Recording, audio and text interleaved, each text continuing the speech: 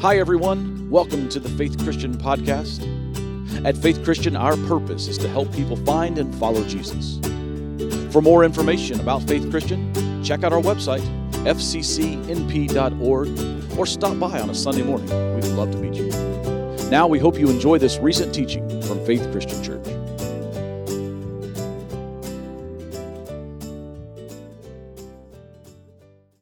Hey, we are 3 weeks away from one of our biggest events of the year. We call it Flannel by the Fire. It's a kind of a fall festival event. We've got pumpkin patches and axe throwing and campfires and wear a flannel shirt and all that kind of fun stuff. Happens on October 22nd. That's only 3 Sundays away from today, and we hope that you are planning to be here. One of the ways that you can help us get that event pulled off, besides volunteering to man a station, and we'll talk more about that in the coming weeks, but out on the office glass, or the window to the office complex out there, there's a kind of a wish list, some things we've registered for on Amazon. If you could pick one of those up and help us out, some supplies and toys and game stuff that'll help that Flannel by the Fire event be as fantastic as it can be, and hope you'll check those out before you leave today.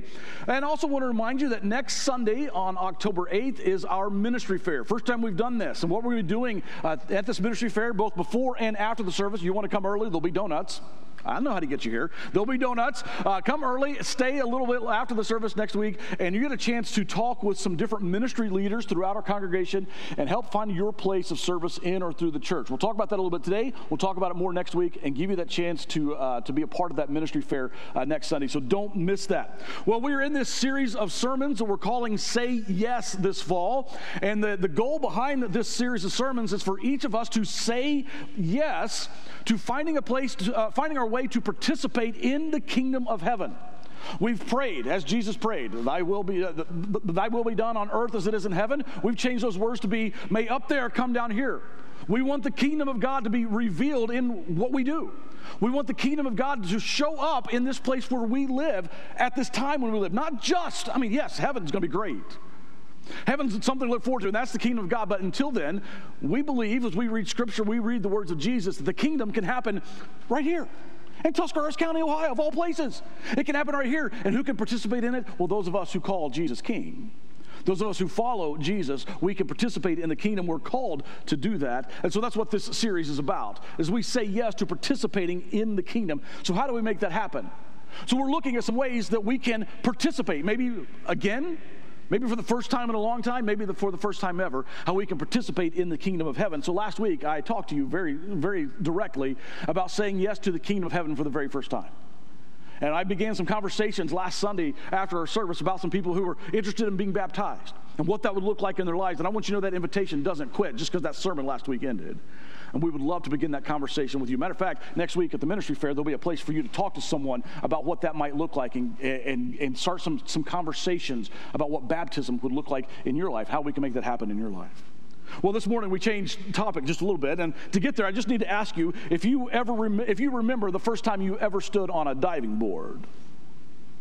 The water below you, you're at the deep end, right? You're on the diving board. You remember the fear, maybe? Or maybe it was excitement.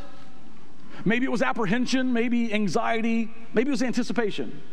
I remember my first time that I stood on a high dive. I knew how to swim. My dad had been a lifeguard. He taught me how to swim really, really early. So I knew how to swim. I knew how to dive.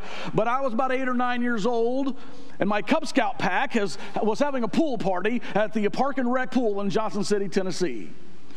Public pool, and there was a high dive, and we're all hot summer day, all us 8, 9-year-old Cub Scouts, we're in the water, we're splashing around. There was a big mass of humanity. The pool was busy that day. Seemed like there were hundreds of kids there, and our pack was there. We were having a good time. We'd had some hot dogs, we'd had some snow cones, we're swimming, we're splashing, when all of a sudden somebody in the pack says, hey, let's all go off the high dive. And I said, what? No, what?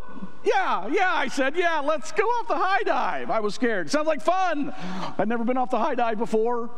I was a little nervous, but what did I know? I didn't want to be left out. Everybody else was going to the high dive. I didn't want to be the only one still left in the shallow end of the pool.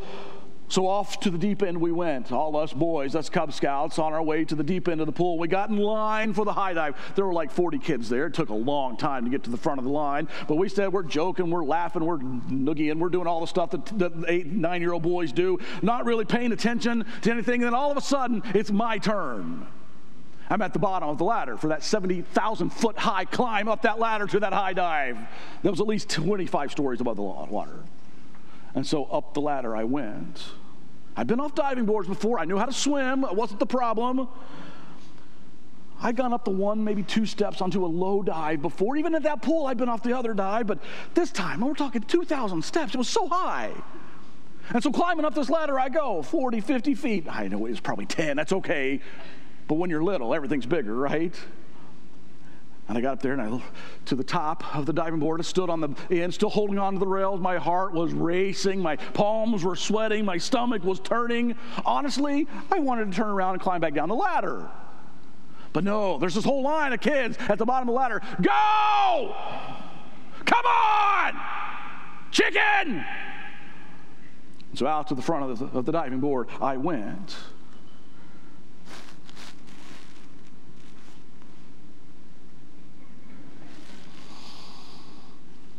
One, two, go already!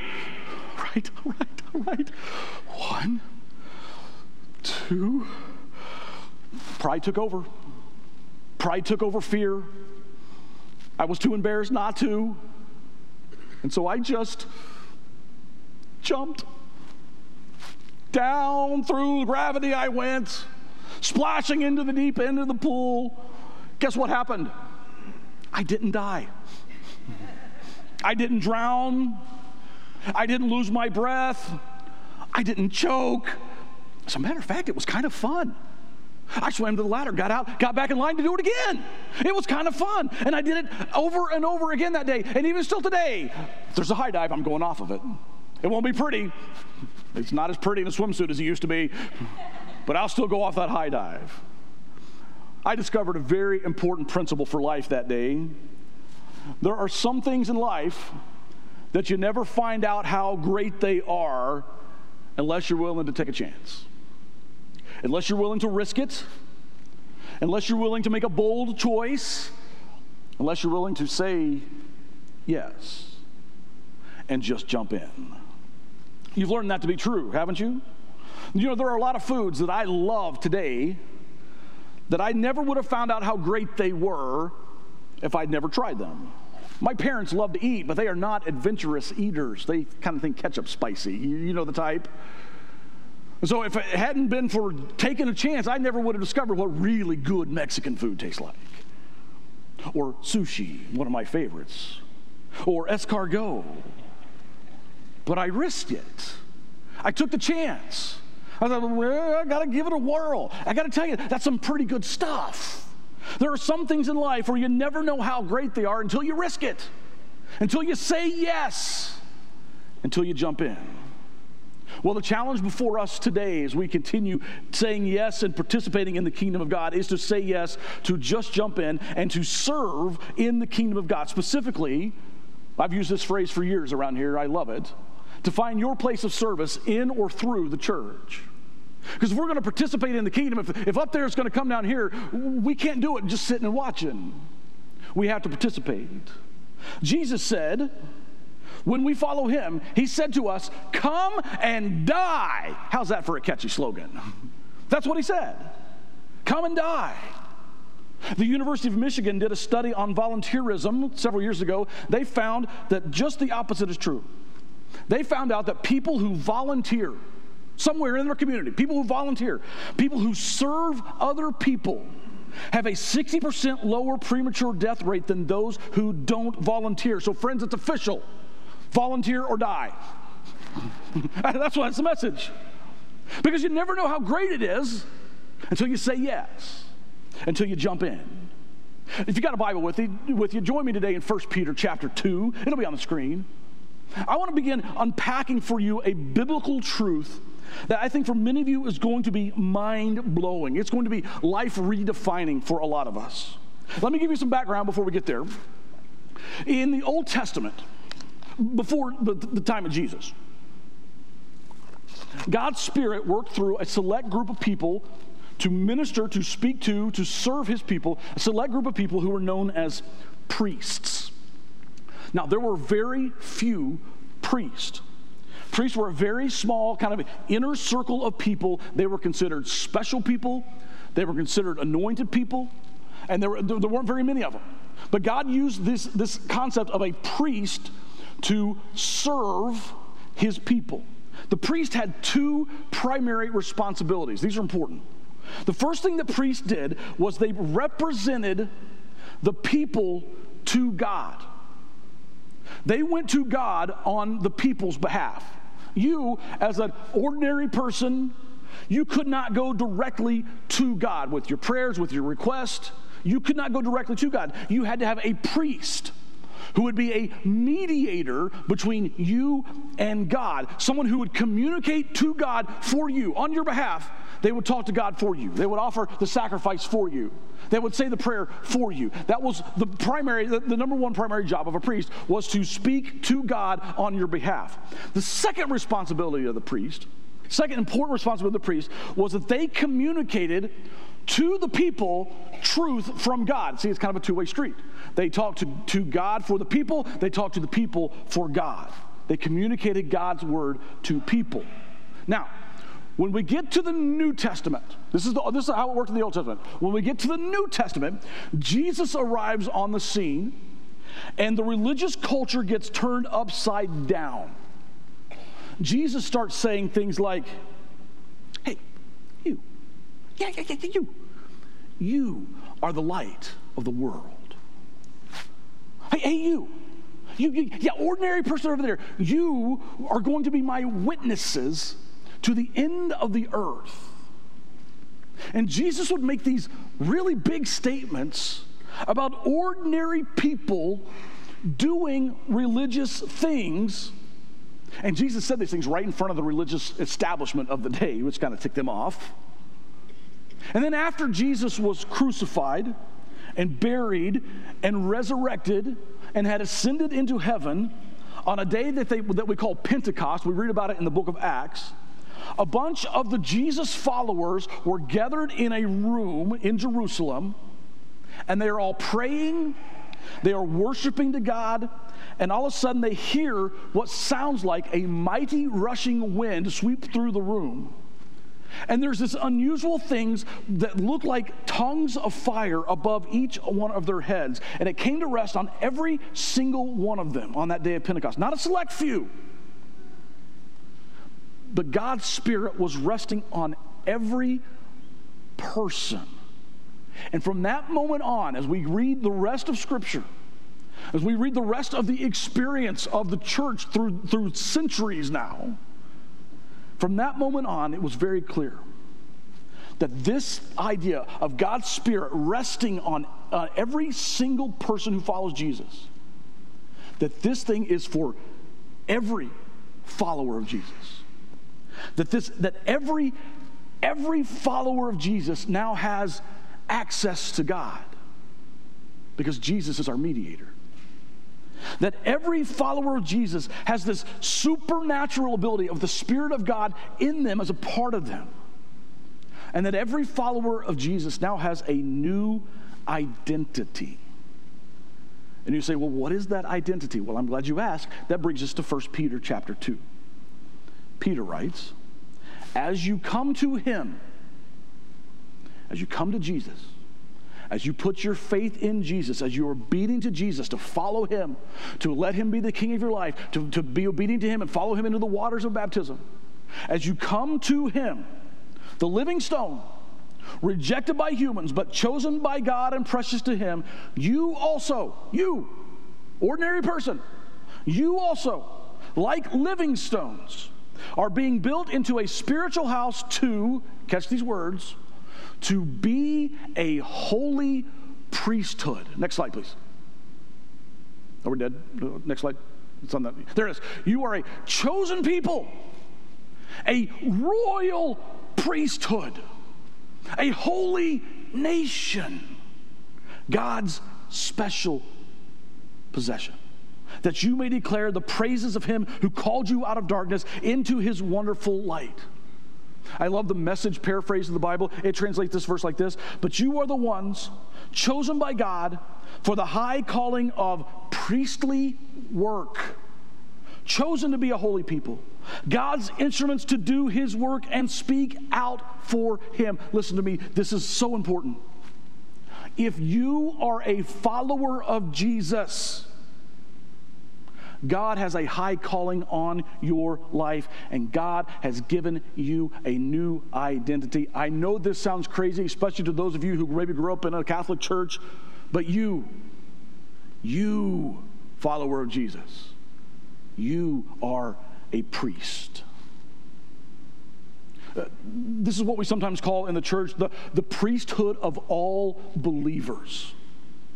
We are all, as we follow Jesus, we are all priests. That means we've got two primary responsibilities. We speak to God and we speak for God. We speak to God and we speak for God. Now, without delving into too many centuries of church history, because we don't have time for that, and I'm the only one in the room who gets excited about reading that kind of stuff. So before we do that, let me just paraphrase, somewhere along the line, in church history, somewhere along the line, churches decided that if we hire a few professional Christians, we'll even pay them a little bit, and then we can sit back passively and we'll watch them carry out the work of the ministry. Everyone else will sit on the sidelines.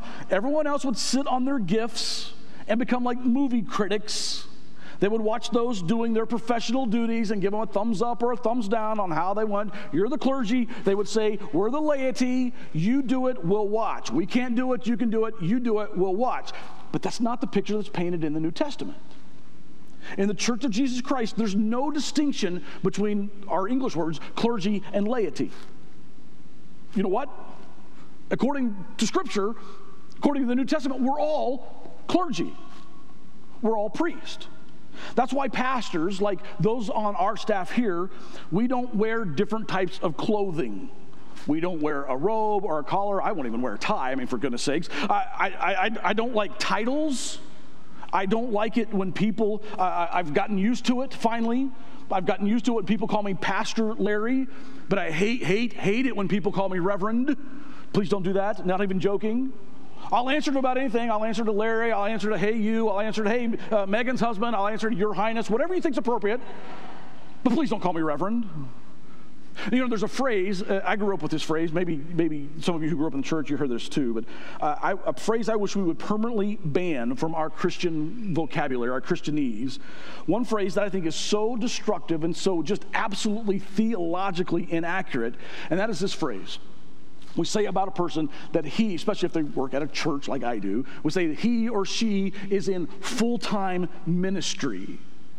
He's in full-time ministry. She's in full-time ministry. Now, I know what people mean when they say that. That means I work at a church. I get paid by a church to do church work. I get that. That's how they make their employment. That's how they make their living. But I completely disagree fundamentally with everything that statement stands for. I know what it's supposed to mean. But to say that some of us are called into full-time ministry, do you know what that suggests? That means that the others of us are called into part-time ministry. But Jesus didn't die on a part-time cross. And Jesus doesn't love you with a part-time love. And Jesus doesn't cover your sins with a part-time forgiveness. The day you gave your life to Jesus, you signed up for a full-time employment ministry agreement. And you ought to see yourself wherever God has placed you, in your family, in the marketplace, in your education, in the public sector, in the military, in manufacturing, in moving dirt, whatever it is you do, you ought to see yourself in that place as a full-time minister. Well, then, Larry, if that's our job, what's your job, Larry? You're standing up there in front of us. What's the pastor's job then? Well, our job, according to Ephesians chapter 4, is to prepare God's people, to equip God's people to do the work of ministry. You have a new identity. When Jesus' ministry opened for business, he didn't enlist the religious professionals. They existed in the day. But that's not who Jesus went out and got. He didn't go to a rabbinical school or to a seminary and to find the highest graduate rates to be the candidates. Instead, he went to some guys who had a fishing business, blue-collar guys. He went to a tax collector, somebody that was good with numbers. Jesus passed over those with masters of divinity degrees from the seminaries of the day to call ordinary people to whom God had given a new identity and a new calling. Your identity. You are a minister. You are in full-time ministry. No matter what you do for a living, you are a priest. And together we are a part of the priesthood of all believers. You are a chosen people, 2 Peter says. A royal priesthood. A holy nation. God's special possession, that you may declare the praises of him who called you out of darkness into his wonderful life. That's who you are, friends. That is your identity. You are a royal priesthood. So let me go back for just a minute. Let me go back to the question that I started asking myself several months ago that kind of spurred this whole sermon series we're in. And the question is, what would it look like if all of us said yes to participating in the kingdom of God? What would it look like if all of us said yes to this new identity? Can you imagine if every follower of Jesus were to take this identity seriously? Let's just start with this room. Just those of us in the room right now. Can you imagine the difference that we could make in Tuscarawas County if every single one of us in the room took this seriously? How about you watching on the broadcast right now? What if you joined us? How about those of you who will be here next week that aren't here today for whatever reason? What if they jumped in too? What if there's about 123 other churches in Tuscarawas County? What if all of us took this seriously? Can you imagine the difference we could make, not just in Tuscarawas County, but in Northeast Ohio, in the Midwest, in the Rust Belt, in the United States, around the world? Can you imagine, just forget Stark County, just stay here in Tuscarawas County for a minute. Can you imagine the difference we could make if all of us took this seriously? I mean, think about what 12 ordinary guys did in the Middle East to change the world centuries ago when Jesus said, "Come follow me." What could hundreds or thousands of us do today in this world that needs so much hope? Now, I know immediately what you're thinking. I know the pushback you're giving me already. I can't do what you do. I can't do what pastors do. I can't do what this worship team does. I can't do what those musicians do. And that's good. Listen, that's good that you can't do those things, because you've been given your own, what you can do, your own personalized spiritual gift. You have one. You have your own gift. Most of you probably have 4 or 5 gifts. Just a few passages later in 1 Peter chapter 4, he says, each of you should use whatever gift. Remember, he's talking about being this royal priesthood, that you're a priest. Each of you should use whatever gift you have received to serve others as faithful stewards of God's grace in its various forms. Notice, each of you should use. It's not something you should do. It's something you should do. It's something you should use the gift that God has given you. It's the right thing to do. 1 Corinthians, Paul writes in chapter 12, there are different kinds of gifts, but the same Spirit distributes them.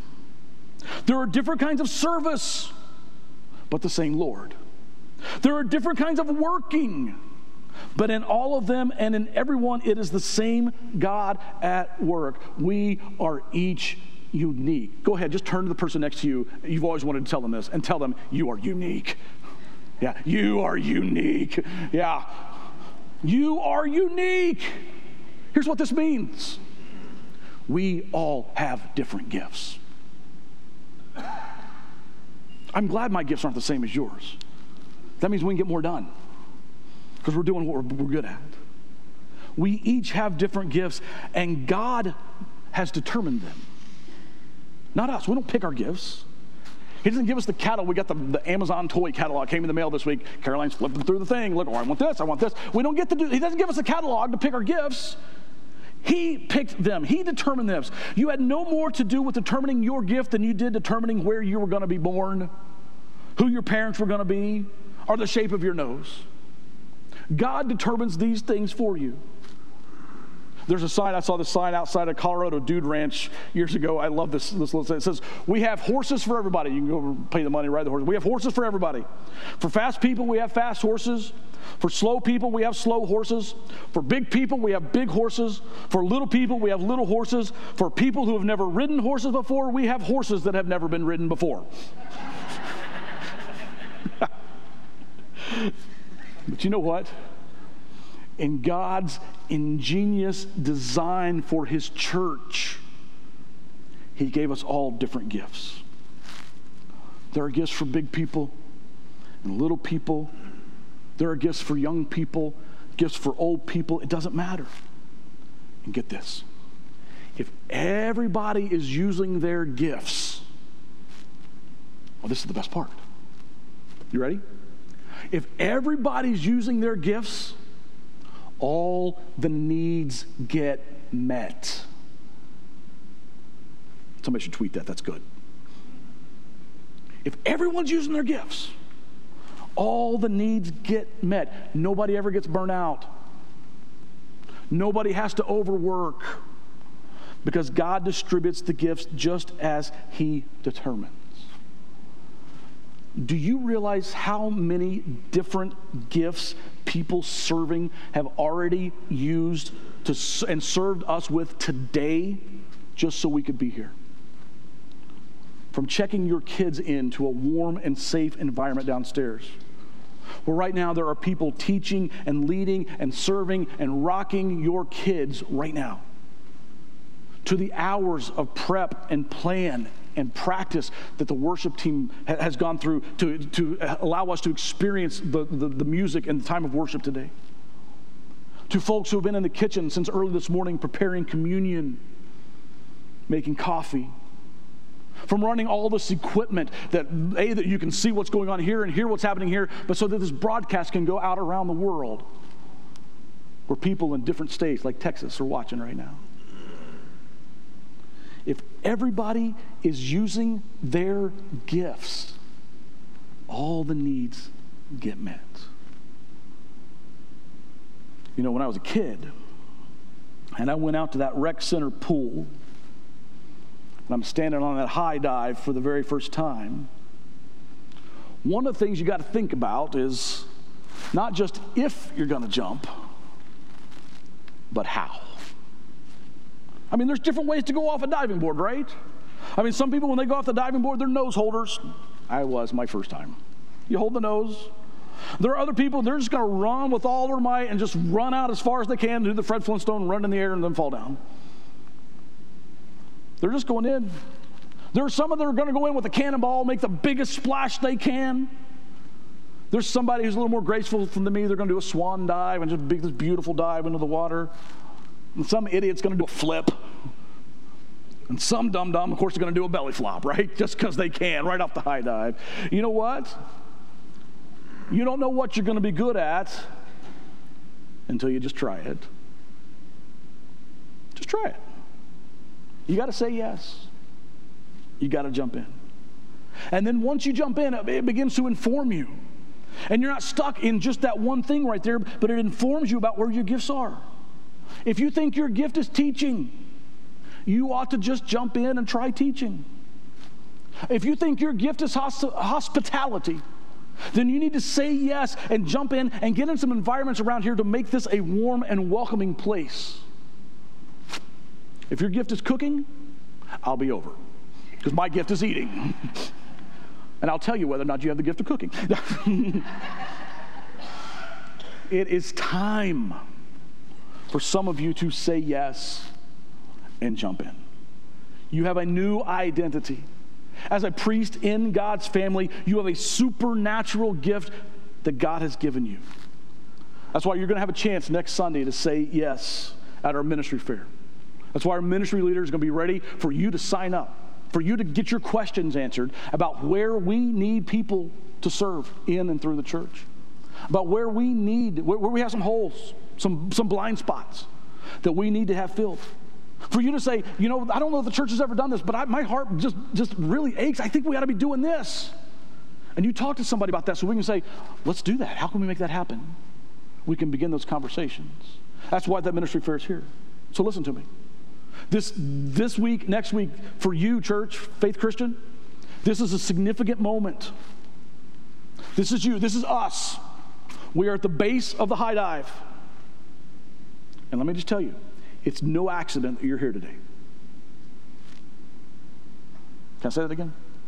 It's no accident that you're here today. It's no accident that you are a part of this church. What's happening in and through this church is not an accident. I mean, think about it. Isn't it true that if God wanted you to, you could have been born and you could have lived in the 3rd century? Isn't it true that if God wanted, you could have been born and lived in the 12th century?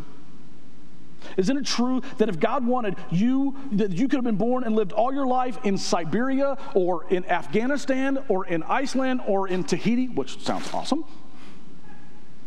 But for some reason,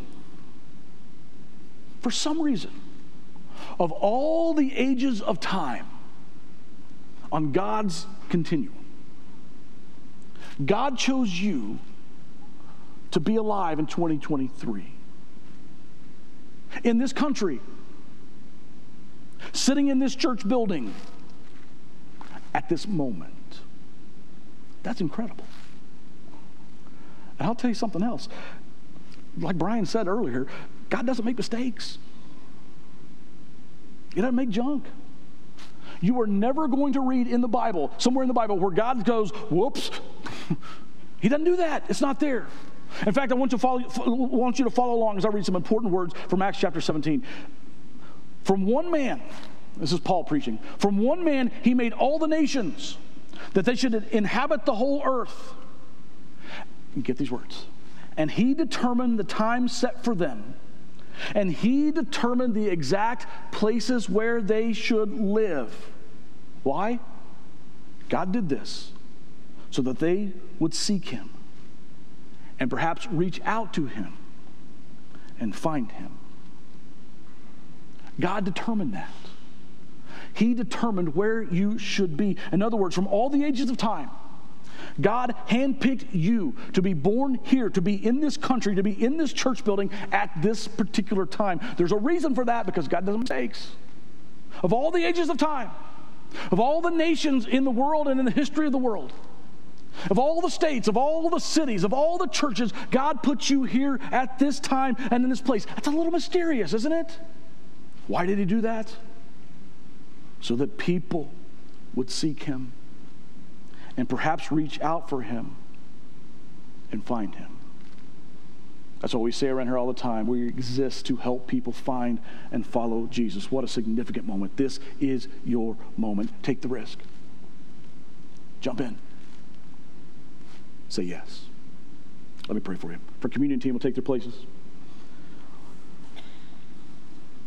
Father, we recognize this moment. Right here, right now. October the 1st, 2023. 2012 Pleasant Valley Road. Here we sit. And we hear you. And we're ready to say yes. We're ready to participate in your kingdom. We're ready to be your hands and your feet. We're ready to speak to the world around us on your behalf, both with our words, but even more importantly, with our actions. We're ready to serve as we have been served.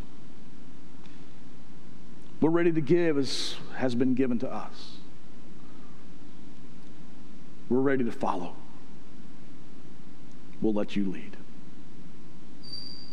God, as we come now to communion, as we celebrate the body and the blood of Jesus, we are reminded of your great love for us and how you have earned the right to be our King. So God, would up there come down here and may it happen now and through us. I pray in the name of Jesus. Amen.